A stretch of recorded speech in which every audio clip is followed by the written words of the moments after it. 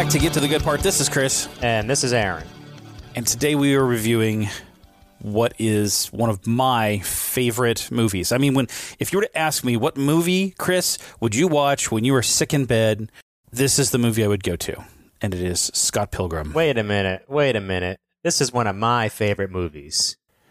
Well, then you're in luck. So this could be a fun episode.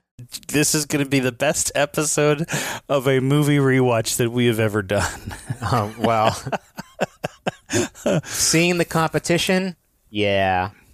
Oh, miles above. But this harkens back to so many sort of personal references that there's so much shit in this movie that it just flows well. And this is an example of a movie where they just packed in as much symbolism to communicate to you where you are in the movie and what's going on. And they went deep with this shit, man. And before we get cracking too hard, just from a high-level meta standpoint, this movie is divided into 3 acts. And most movies are divided into 3 acts, but no movie have I ever seen where the 3 acts were so clearly and colorfully defined. And I'll give you an example. They do quite a lot with color, but the 3 acts that we're going to go through are encapsulated in Ramona Flowers' hair. Ooh. And the first act is the pink act. You know this one girl with hair like this? Yes, that's Ramona Flowers. I dig it. That is when they meet. That is the falling in love stage. That is the courtship stage. The second act is the blue act. That's when her hair is blue. You know your hair? I know of it. It's all blue. And this represents emotional turmoil and perseverance. And the last act is the green act, and that is the jealousy and the envy and the downturn and the redemption. But they have, aside from this meta level of acts, as we'll go into from an act-to-act review, this is the first movie that I can think of that has really incorporated color to differentiate their acts, and it's peppered throughout. So we'll cover some of that, and we'll sort of cycle back and show that off. The funny thing is that the original graphic novel was black and white. And that's I didn't know Just that. saying. I've not. I read through. I wanted to go through the graphic novel, so this kind of puts me on the outside of a true fan, because a true fan would have gone through the graphic novel and the movie and would be able to fairly compare the two. I'm super happy having seen the movie, and I'm going to end up reading the graphic novel for sure. All right. But, you know what? I'll reread it as well. Oh, so you've read the graphic novel, so you've got the graphic novel aspect covered. Yeah, actually, I read the black and white versions, and then they made a colorized version that they were releasing a little bit slowly, and I got through about the first 2 of the colorized versions before I wasn't able to keep up. Well, another thing that we're going to do today that's special is that we've dipped into our liquor cabinets and to pull out alcohol, to a selection of fine ingredients to put together a collection of drinks, of shots that match up with the 7 deadly X's of Ramona Flowers, as well as drinks that represent Ramona and Scott Pilgrim. I'm going to have to admit that I kind of looked beyond what I actually own, because I wanted to find things that really spoke to the X's and the other characters, so we will touch on that when we get to that point. All right, I'm excited. So the movie starts with the Universal logo with the 8-bit version of the music. Ba-ba-ba, ba-ba-bum-ba-ba, da-da-da-da. Go ahead. And what was the opening line? Should have had this out. Was it not so long ago in the far off, where not so long ago, Canada? Not so long ago, in the mysterious land of Toronto, Canada, Scott Pilgrim was dating a high schooler. So yeah, Scott Pilgrim is with his bandmates and young Neil getting ready to rehearse, and then Scott's waiting for his new girlfriend, who's a high schooler, Knives Chow, to show up. And I kind of love trying to think of the right word here. Is it synergy But like just the way all the different characters interact, because they have such varying personality types, Right. you can't help but really enjoy the Kim Pine character. Mm-hmm. She's just so much fun to like her. She's deadpan. Yeah, it's and you get that right off the bat. Then Knives shows up. That's for me. Hi. You promise to be good? Of course I'll be good. Seriously, please be good. Am I normally not? They start rehearsing, and we go through a very long The credits. opening credits scene, and that brings us into the rest of the movie. Who would have thunk? Yeah, and it's, I like the setup here, and the setup is that he is dating a high schooler, and as Kim so poignantly notes, that this is the mourning phase because he's coming out of having been broken up with, already having sort of had this emotional tragedy that is this ex-girlfriend that some odd 436 days before had broken up with him. I think it was 431 days from There you that go, later. 431 days. And he's having recovered from this, and Knives is his comfort food girlfriend. I'm not saying that he's eating her. What I'm saying is that he just wants something simple. He just wants something simple. He's barely even held her hand. Yeah, like they're dating, but it's so very basic, very simple, very innocent. And the last girlfriend he had, him having broken up with Natalie, is more complicated. She sort of left him and took her band and went off and went big.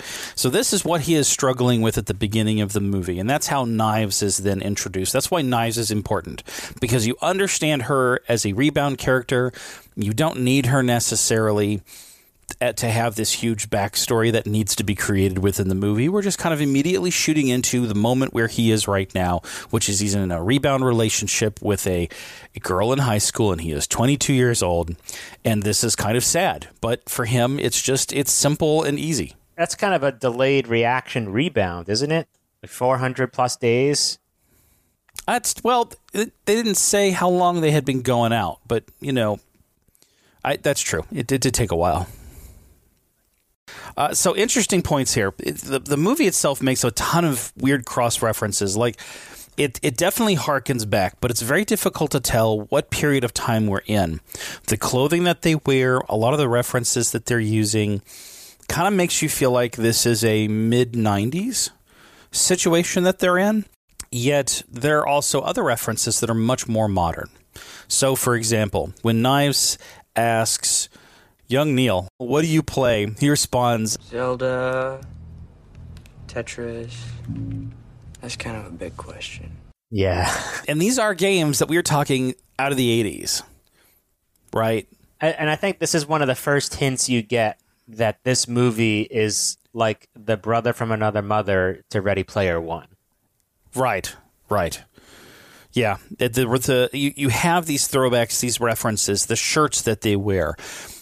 Scott Pilgrim has a whole lineup of shirts that actually have these sort of extra references to other things, and so does everyone else. I mean, you have music references. You've got the Kinks is one of the shirts that they've got. One of them's wearing a New Order shirt. Actually, young Neil's wearing a New Order shirt. You do have these references. You even have the fact that the cell phones that are being used are flip phones. Oh. Nobody has a modern phone. So, for example, Wallace uses a flip phone. Knives Chow uses a flip phone. We're talking about sort of this sort of late 90s technology. Yeah, and it is clearly significantly nicer than the phones used by everybody else. It's a little more high tech. Yeah, well, precisely. So, yeah, because a lot of the other phones are still wall-mounted phones. When we're talking about, like, Wallace's abode, and he answers the phone, that old yellow phone. He's got a handheld phone with a fucking rotary on it. Yeah, it's wired. It's jacked into the wall. That's a hardwired phone, right? I can't believe I'm actually saying that. But yes, it was a hardwired phone. So we have this sort of like maybe mid to late 90s. When did the comic come out? It started in August 2004, and the last one was released July of 2010, which was, I think, the month before the movie came out. But Scott Pilgrim versus the World, though, as a book, which is there, it seems that there are a number of books, but the first one, or at least, I guess the first one is Scott Pilgrim. No, so there's 6 books. And Okay. The title for the movie comes from the name of the second book, which is Scott Pilgrim versus the World. Yeah, I see that, volume 2. Yeah, All the right. first book is called Precious Little Life, which is basically the part that we're really talking about right now. And I guess for those people that aren't aware, it's drawn in the style of manga. Right. And Right. we know of a couple characters who were big fans of manga in Ready Player One. Mm-hmm.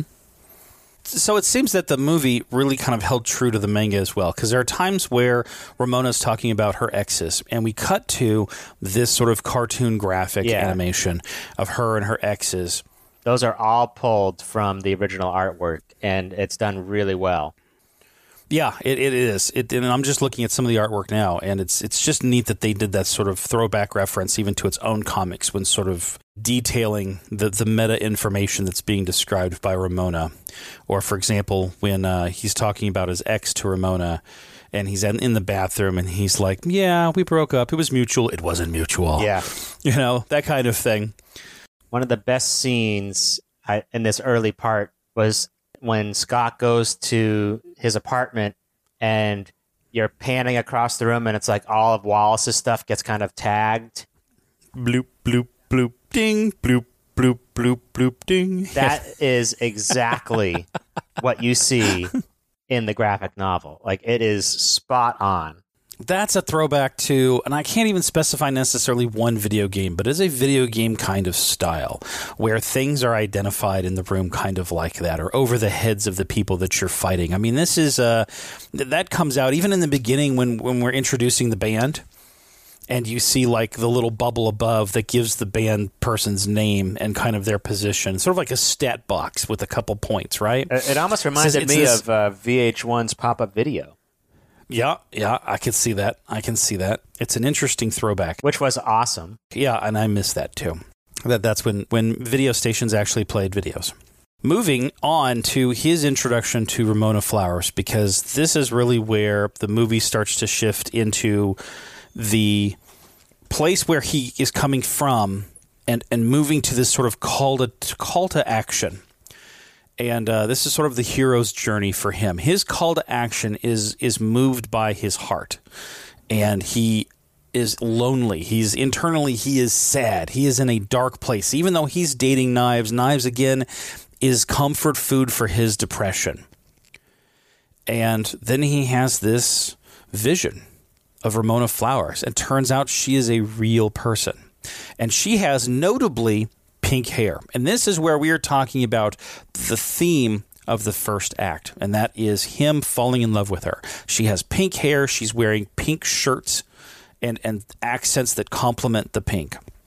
So this is him interacting with her, trying to sort of seek out the girl, literally the girl of his dreams. Yeah, very literally. Before we get into the challenge that he is going to have to deal with, did you dig up anything? Another example of why this movie is very relatable to Ready Player One is that there are lots and lots and lots of Easter eggs in this movie. Oh, tons. And tons and tons. And frankly, even when you know where they are, they're tough to find sometimes because they can be very subtle or whatever. So I was trying to look for that kind of stuff as I was doing this particular rewatch. And, so you start to notice things like the formations of X's appearing. And in in the shot where Scott and Knives are walking to his place, you start seeing those. So there's all this like foreshadowing and symbolism here and there.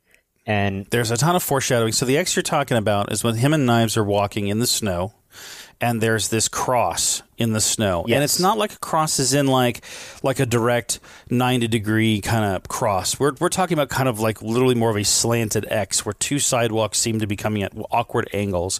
And it very much in the scene looks like an X where they are walking through the snow together hand in hand.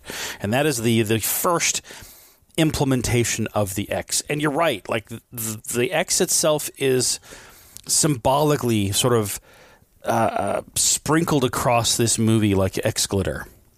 And it just, I think it sort of reinforces the movie that even if you don't know it, you feel the theme.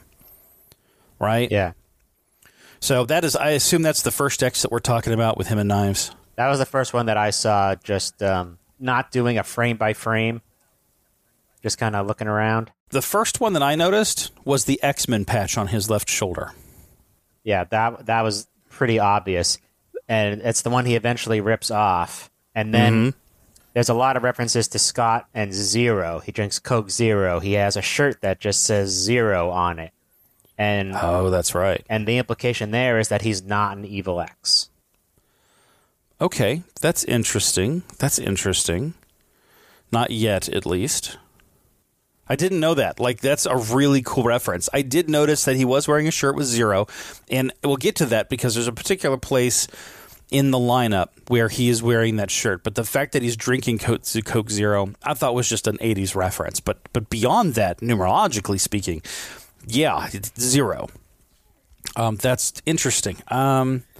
Could it also be that when Zero is mentioned, he's kind of at his lowest point, that he feels like a Zero? Maybe. I'd have to watch it with that in mind.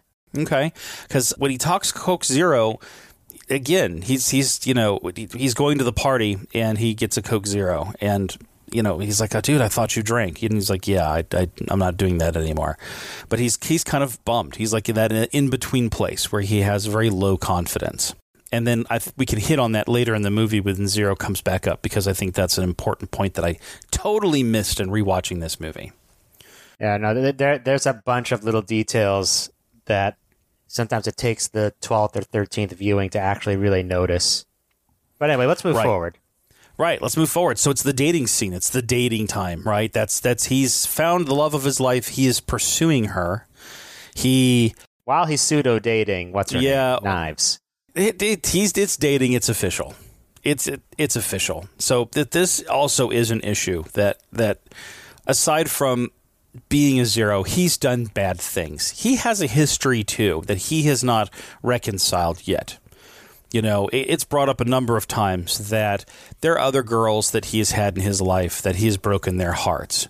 Kim on the drums, he's broken her heart, and she's not over it. Although he's just trying to scoot that shit under the rug, right? And now he's in a situation where he is going to cheat on Knives because he's sort of found the girl of his dreams, and a sort of situation happens where he asked her out, and before he broke up with Knives, they ended up going and having sleepy time tea at her house after a date. So let's dial it back a little bit to the scene where he orders the package, which was pretty funny, like, Amazon.ca. What's the website for that? What's the website for Amazon.ca? And I might add, like, they're using AOL, right? Yeah, which, I don't know. I think of that as more American in that it's United States American, not necessarily like Canada, North America, but it just feels weird. It was everywhere.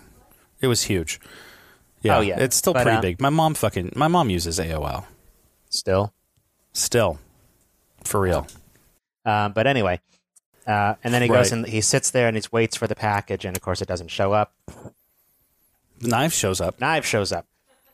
Which again is awkward because he's expecting Amazon to be delivered like immediately, and he's waiting for the girl of his dreams, and Knives shows up. I mean, Prime is pretty good. There is such thing as same-day delivery, but not that good. Right. Not that good. The drones have not been deployed yet. So...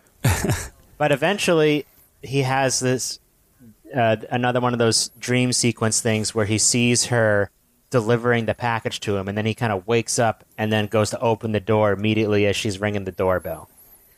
Mm-hmm. So we get to this scene where he's basically trying to coax her into going out on a date with him. Is it coaxing or blackmail when you threaten somebody that you're not going to leave them alone unless they agree to a date? Blackmail typically implies that you have some juicy goods on them that you will then leverage. Yeah, and this wasn't really a just a light threat. This was more like, well, I mean, I guess you could call it blackmail. It's like, well, I'm not going to sign for this package until you say yes. Some people would consider this akin to Parzival and Artemis. Okay. Well, in what way other than the fact that guy meets girl, guy falls for girl? I mean, how much more detail do you want to get? Well, I mean, that's common on everything where guy and girl meet and they kind of like each other. Oh, I mean... So you could say it is akin to a bazillion different things. But more specifically, in the offensometer department, how is this akin to Artemis and Parzival? She says no. She's like, would you like to go out sometime? No. Just sign for this package and I'm going to leave. I don't think she says no. No, but she does. says if you sign... Are you sure? Pretty sure. Let's go to the inner tube. Hey!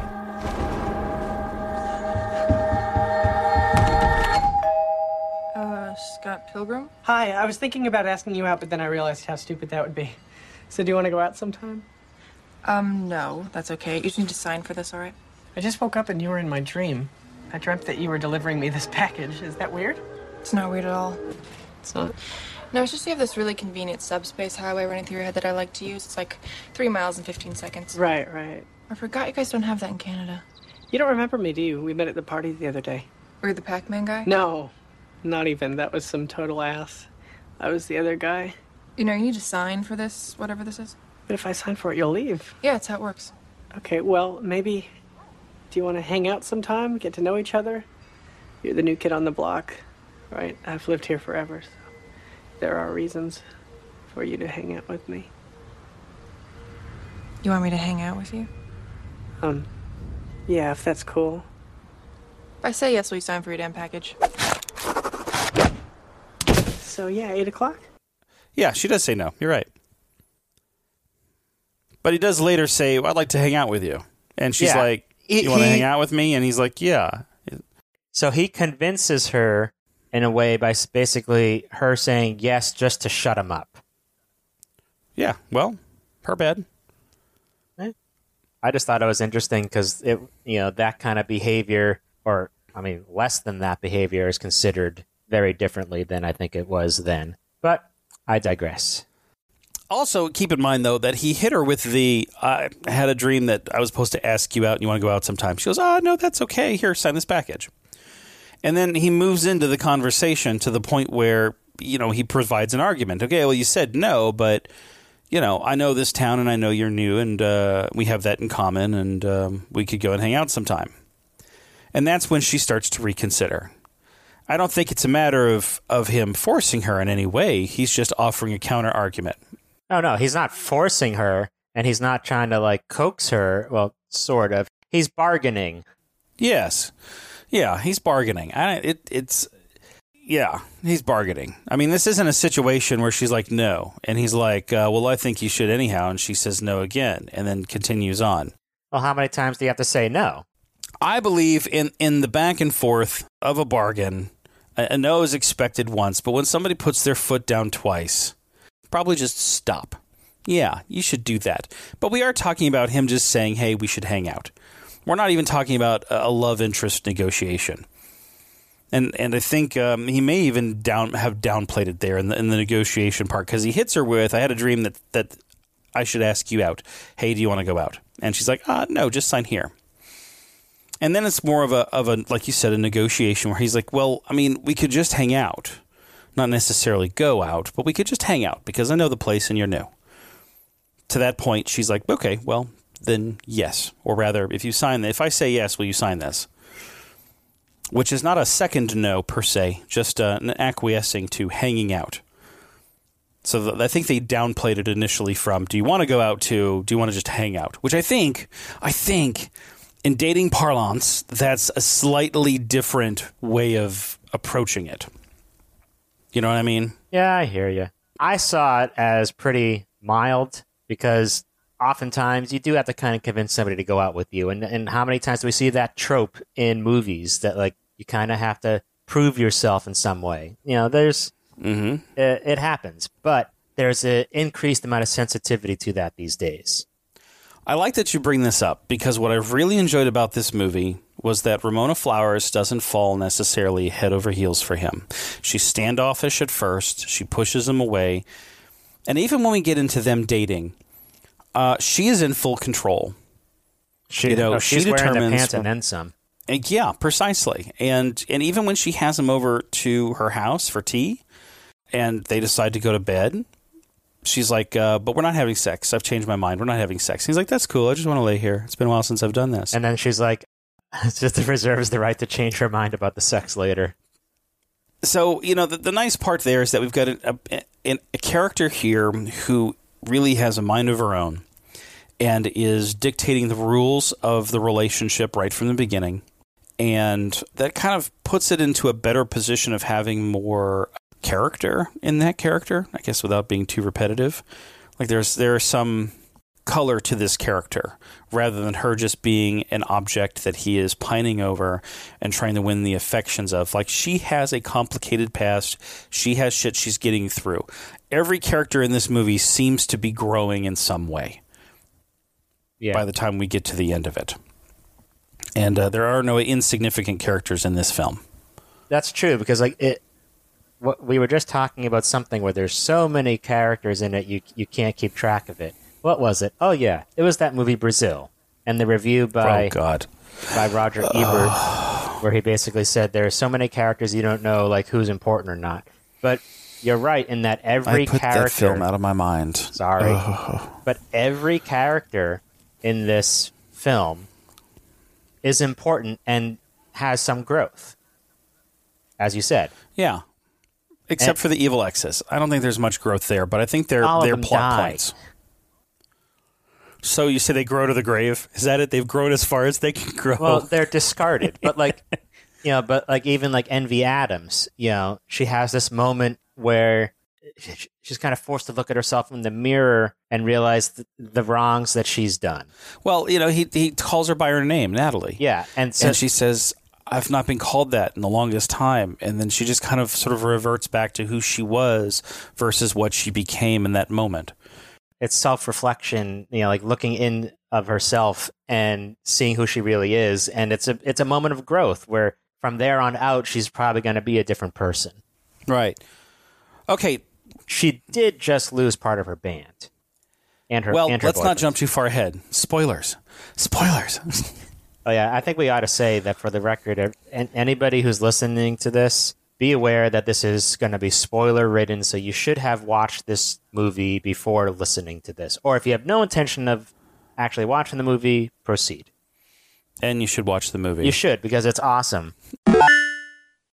When you need mealtime inspiration, it's worth shopping Kroger, where you'll find over 30,000 mouth-watering choices that excite your inner foodie. And no matter what tasty choice you make, you'll enjoy our everyday low prices, plus extra ways to save, like digital coupons worth over $600 each week. You can also save up to $1 off per gallon at the pump with fuel points. More savings and more inspiring flavors make shopping Kroger worth it every time. Kroger, fresh for everyone. Fuel restrictions apply.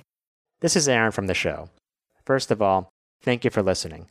Once you finish listening to this episode, do us a solid. Go ahead and give us a rating and write a review of the show. This lets us know that we're doing a good job and helps other people find us. And speaking of other people, if you know someone who might enjoy the show, we would love it if you told them about it. We can be found at gttgp.com. There's tons of stuff on there. You can learn more about us, there's an episode guide, and of course, you can find our social media pages, where we love geeking out with our listeners.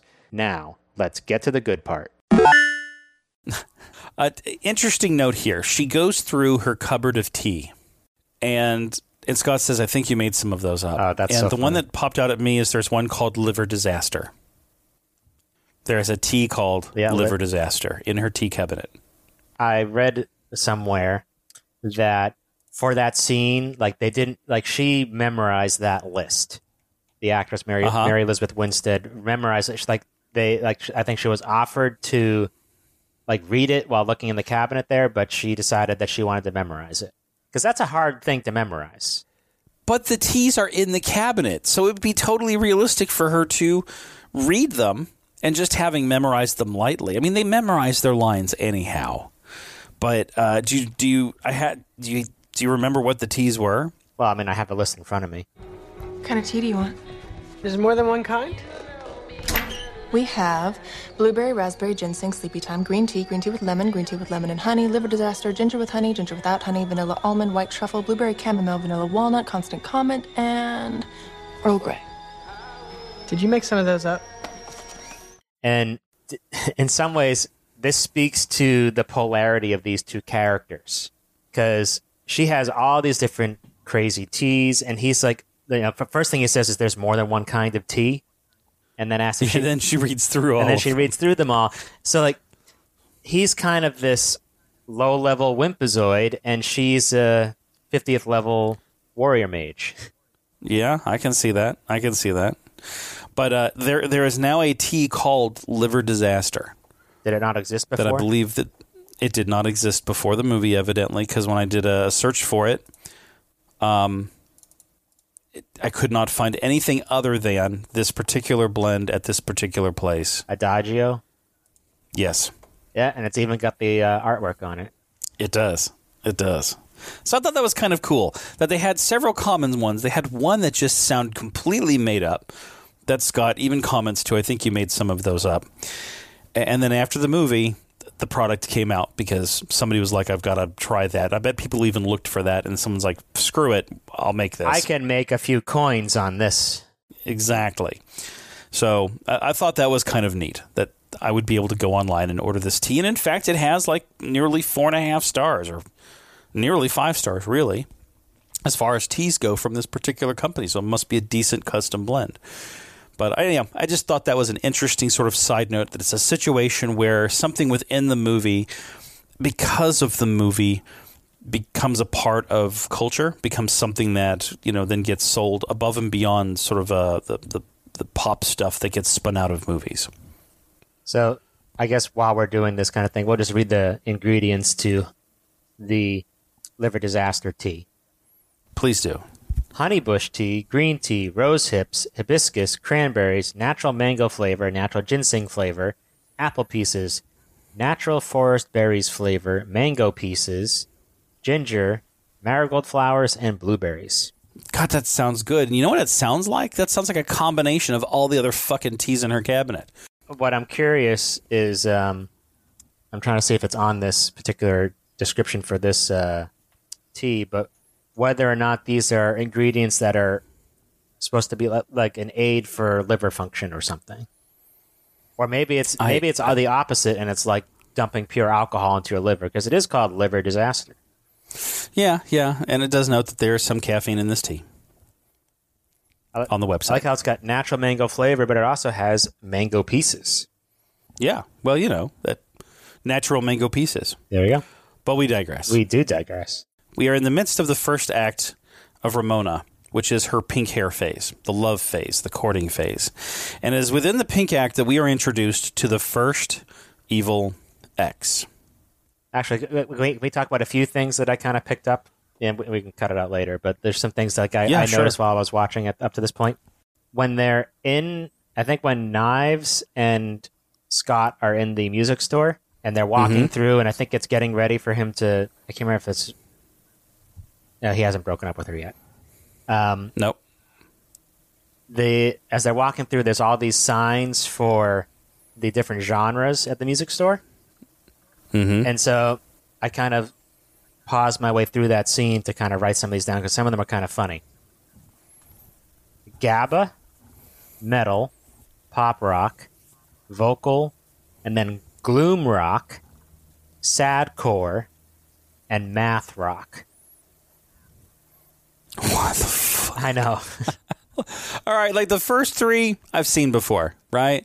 Maybe not Gabba, but the first three. Yeah, well. But the last three, that's pretty fucking awesome. Yeah, it's pretty funny. So, it's little like things little that they throw in details. Yeah, and there's tons of details in this that are actually hard to find unless you're really looking. You have to remember that they hire people to design these scenes. The people that get paid to design these scenes put a lot of attention to it. This is their job. This is their life. So when they have the freedom to put little Easter eggs or little details that maybe no one will ever notice, they jump on it. They do it. There are a lot of movies where every scene has a little something in it. And this is one of those. This is one of those movies where they had the leeway to kind of get ridiculous in certain ways with this film and the scenes themselves. And this is an example where they're in the store. Like that music store had to be created. They had to get the music, put it in, and then put the labels over it. And they had that freedom to kind of add these little nuances that add to the movie if you pay attention. So that's an awesome thing that you saw, and I totally fucking missed that. What else did you pick up? Well, I thought the pee bar was pretty funny. He goes to the bathroom, the pee bar gets lower, it finishes, he barely washes his hands. Kind of hits his pants, touches the towels. And if you want to look at something that's got a lot of detail in it, the pee bar has a reflection in the mirror. How many movies can you think of that have people going to the bathroom as frequently as they do in this film? I can't think of any. All right, so there's the pee bar. Because remember, he doesn't actually have to pee. Well, that's fine. He just needs an excuse. There are other instances where he is in the bathroom or coming out of the bathroom or going into the bathroom. There are a lot of bathroom scenes, actually. There are a lot of bathroom transitions. There's one where Knives is dyeing her hair blue in the bathroom. There's the one where she corners Ramona in the bathroom. There's a lot of bathroom scenes. Yeah. Must be a Canadian thing. So anyway, back to other things that I picked up on. When Ramona gives Scott her phone number, you might notice that it is not the traditional 555 number that you usually see or hear when people talk about phone numbers in TV and movies. So that number is actually a number that's owned by Universal Studios because they didn't want every phone number to sound like it had a 555 in it. So that's kind of cool. Do you have the number? Yes, it's 212-664. Hold on, let's dial it. Let's dial it. Hold on a second. Yes, I'm dialing it right now. I'll dial it right now. Put the speaker up to the microphone. I will totally put it on speakerphone. Hold on a second. Okay, so the number is, what's the number again? 212. 664-7665. All right, let's do that. The number you dialed is not in service. Aww. Man. But apparently they own that number. All right. That's cool. It would be really cool if they had made it something you could dial into. Yeah. Anyhow. So the only other thing that I wanted to, that I mentioned, when she talks about the subspace highway that she uses. Oh, yeah. So that's one where she can go 3 miles in 15 seconds? Yeah, something like that. So where the hell's that? What is that reference to? It's not really a reference to anything other than, I think they dive into it more in the graphic novel. Okay. Many years ago, I did one of those things where you make your own beer at like one of those places you can go to and they have all the equipment there. And I did it with my friend and roommate at the time. And we were both into the Scott Pilgrim. I was actually reading his copies of the Scott Pilgrim books. And we called our beer Subspace IPA. Nice. We used artwork from the comic and everything. It was fun. So if she can go 3 miles in like 15 seconds, how fast is that? Fast. I know how fast that is. Oh. That's fact. It's 720 miles per hour. Is there any significance to that speed? No. Not that I can think of. Let me put it that way.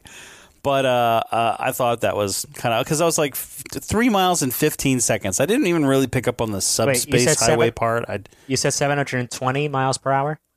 Yes.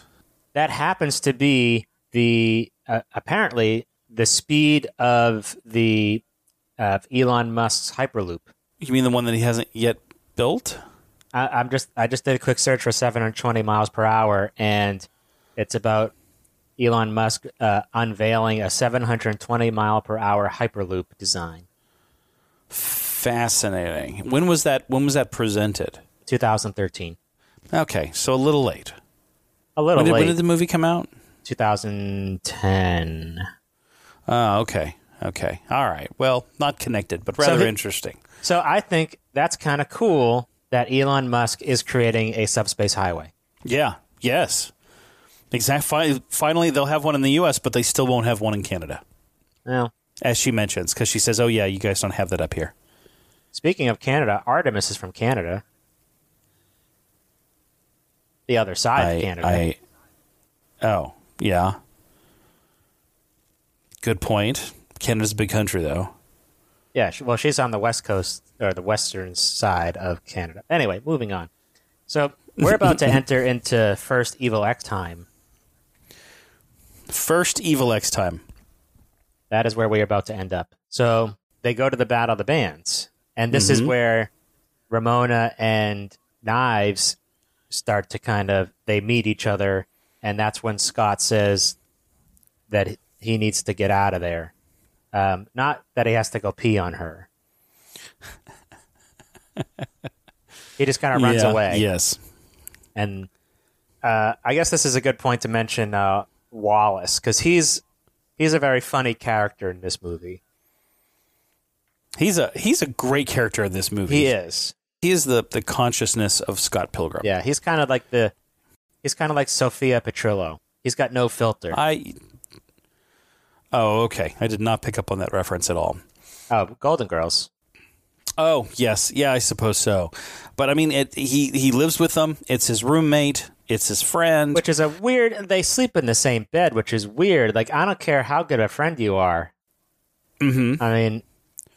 But if you look at Wallace, sort of like Scott's consciousness, though, Wallace. I say Willis. Wallace is the better side of Scott. Wallace is the guy telling Scott what he needs to do. Wallace is also the guy that kind of communicates to the other people in his world, the bad things that he's doing, like his sister, for example. So if Wallace is the angel over his shoulder, who's the devil? I'm not saying it's the angel. I'm saying it's his consciousness. Like when he gets nervous about staying in the apartment with them and he goes up to him and says, no, don't leave me. And he's like, man the fuck up, right? Yeah. And if it doesn't go well, meet me in 60 minutes. I'll be at the castle. So, I mean, that's jumping ahead a little bit, but to the point that he has his consciousness to an extent, like the guy that's around him. And when he wakes up after a dream, he's the guy that he ends up talking to about those dreams, regardless of who else is in bed. Yeah, whether it's 3 people total or 5. Yeah, right. That wasn't that big a bet. Interestingly enough, Wallace has monograms on a majority of his clothes. Yeah, he's very stylish and is into that kind of... Like, he would probably pay the extra $75 to get the shirt monogrammed with his initials on it. Well, he's got it on his cuffs in one shirt. He's got it across his left breast. Everything has WW on it. And alliterative name. Wallace Wills, I think, right? Wallace Wells. Okay. Yeah, so it's pretty interesting in regards to his position in the movie to Scott. It really makes you wonder why he would even agree to have that living situation with Scott, unless maybe he's like, it's almost like he's Scott Pilgrim's Tyler Durden. Well, yeah, kinda. Yeah, that's a bit like what I'm getting at. Not necessarily his absolute better side, but his consciousness that he knows about. Yeah, I could see that. Although not literally in the movie because other people interact with Wallace. But yeah, I mean he's real. But yes. So yeah, that was kind of where it seemed like that's what I interpreted from what you were describing as his role. Because I hadn't thought of him that way, but it does make some sense. Yeah, although not literally so, such as in the movie Fight Club. But yeah, no, I get what you're saying. Let's bust into the X's. Let's do it. So our first X is Matthew Patel. My name is Matthew Patel, and I'm Ramona's first evil ex-boyfriend. For what? Anyone need another drink?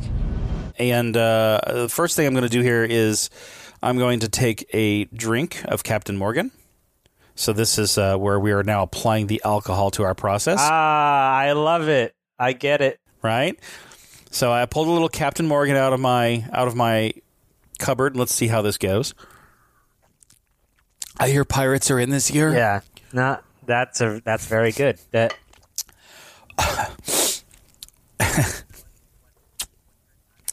Wow. That is lightly flavored rum that otherwise would make for really good fingernail polish remover. What drink for you? So I decided to stick to distilled spirits in the form of generally single malts. I hear you, Mr. Fancy Pants. Yeah, I know. So because Matthew Patel is of Indian descent, I chose an Indian single malt by the distillery Amrut.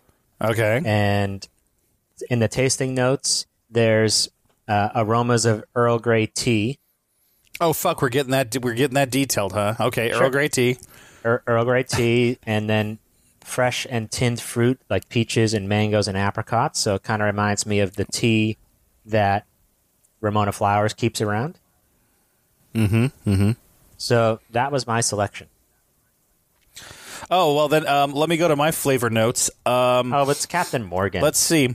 Nail polish remover and banana. Banana, I guess. Thanks for ripping that from me. It has peppery notes with a leather aftertaste. A bit of codpiece on the tongue. It's a delicious beverage that you should have occasionally, I guess. All right, moving on. So this is where we realize that you shouldn't just skim over your emails. You should not. Particularly where you're being threatened. This is the point of the movie where all the stuff done in post, all the graphics or whatever, kind of take a turn of like, oh, this is actually like a video game movie. This is not; those aren't just like little things on the screen anymore. It turns into a video game at this point. Yeah, precisely. We've got boss levels. And this is the first boss in his travel. Right? This is the first person he's got to defeat. It's him and his hipster chicks, his demon hipster chicks that he must defeat. And an interesting point here is that as we're looking for X's spread liberally across this movie, he has 4 hipster chicks that he is the center of. In a moment of showing the hipster chicks, you see sort of this X of people aligned in the air because they're flying, of course, demon hipster chicks. But he is the center point of the X between the 4 hipster chicks that are singing and helping him with the fireball. So I thought, I'm not sure how intentional it was, but there was sort of that pattern where he was, between the 4 in this sort of way that you could, connect the dots and create an X. And we'll see with a lot of these characters, the X comes out very purposefully in some situations and very subtly in others. But this kind of popped out to me. Also, aside from being dressed in a very light pirate regalia with a heavy eyeliner, he's got a single chevron patch on his left shoulder. Yep, hence the 1. One. Evil X right. number 1. And that is probably not the least subtle reference, but it is one of the most subtle references to the Easter eggs of the numbers being called out for the X's. Yep. And this is because the evil X's have now shown themselves. Matthew Patel is the end of the first act. We've now been introduced to what he is going to have to go through. Matthew Patel is that first boss. It's where we've now just stepped into a path where he is committed to fighting the evil X's. And in fact, when they're on the bus after the show, she tells him, look, if we're going to date, if we're going to be a thing, if we're going to go from our pink stage to our blue stage, then you need to know that you may have to defeat my evil X's. And he says, you have evil ex-boyfriends? She says, yeah, my evil X's. And that's where we move into the second act.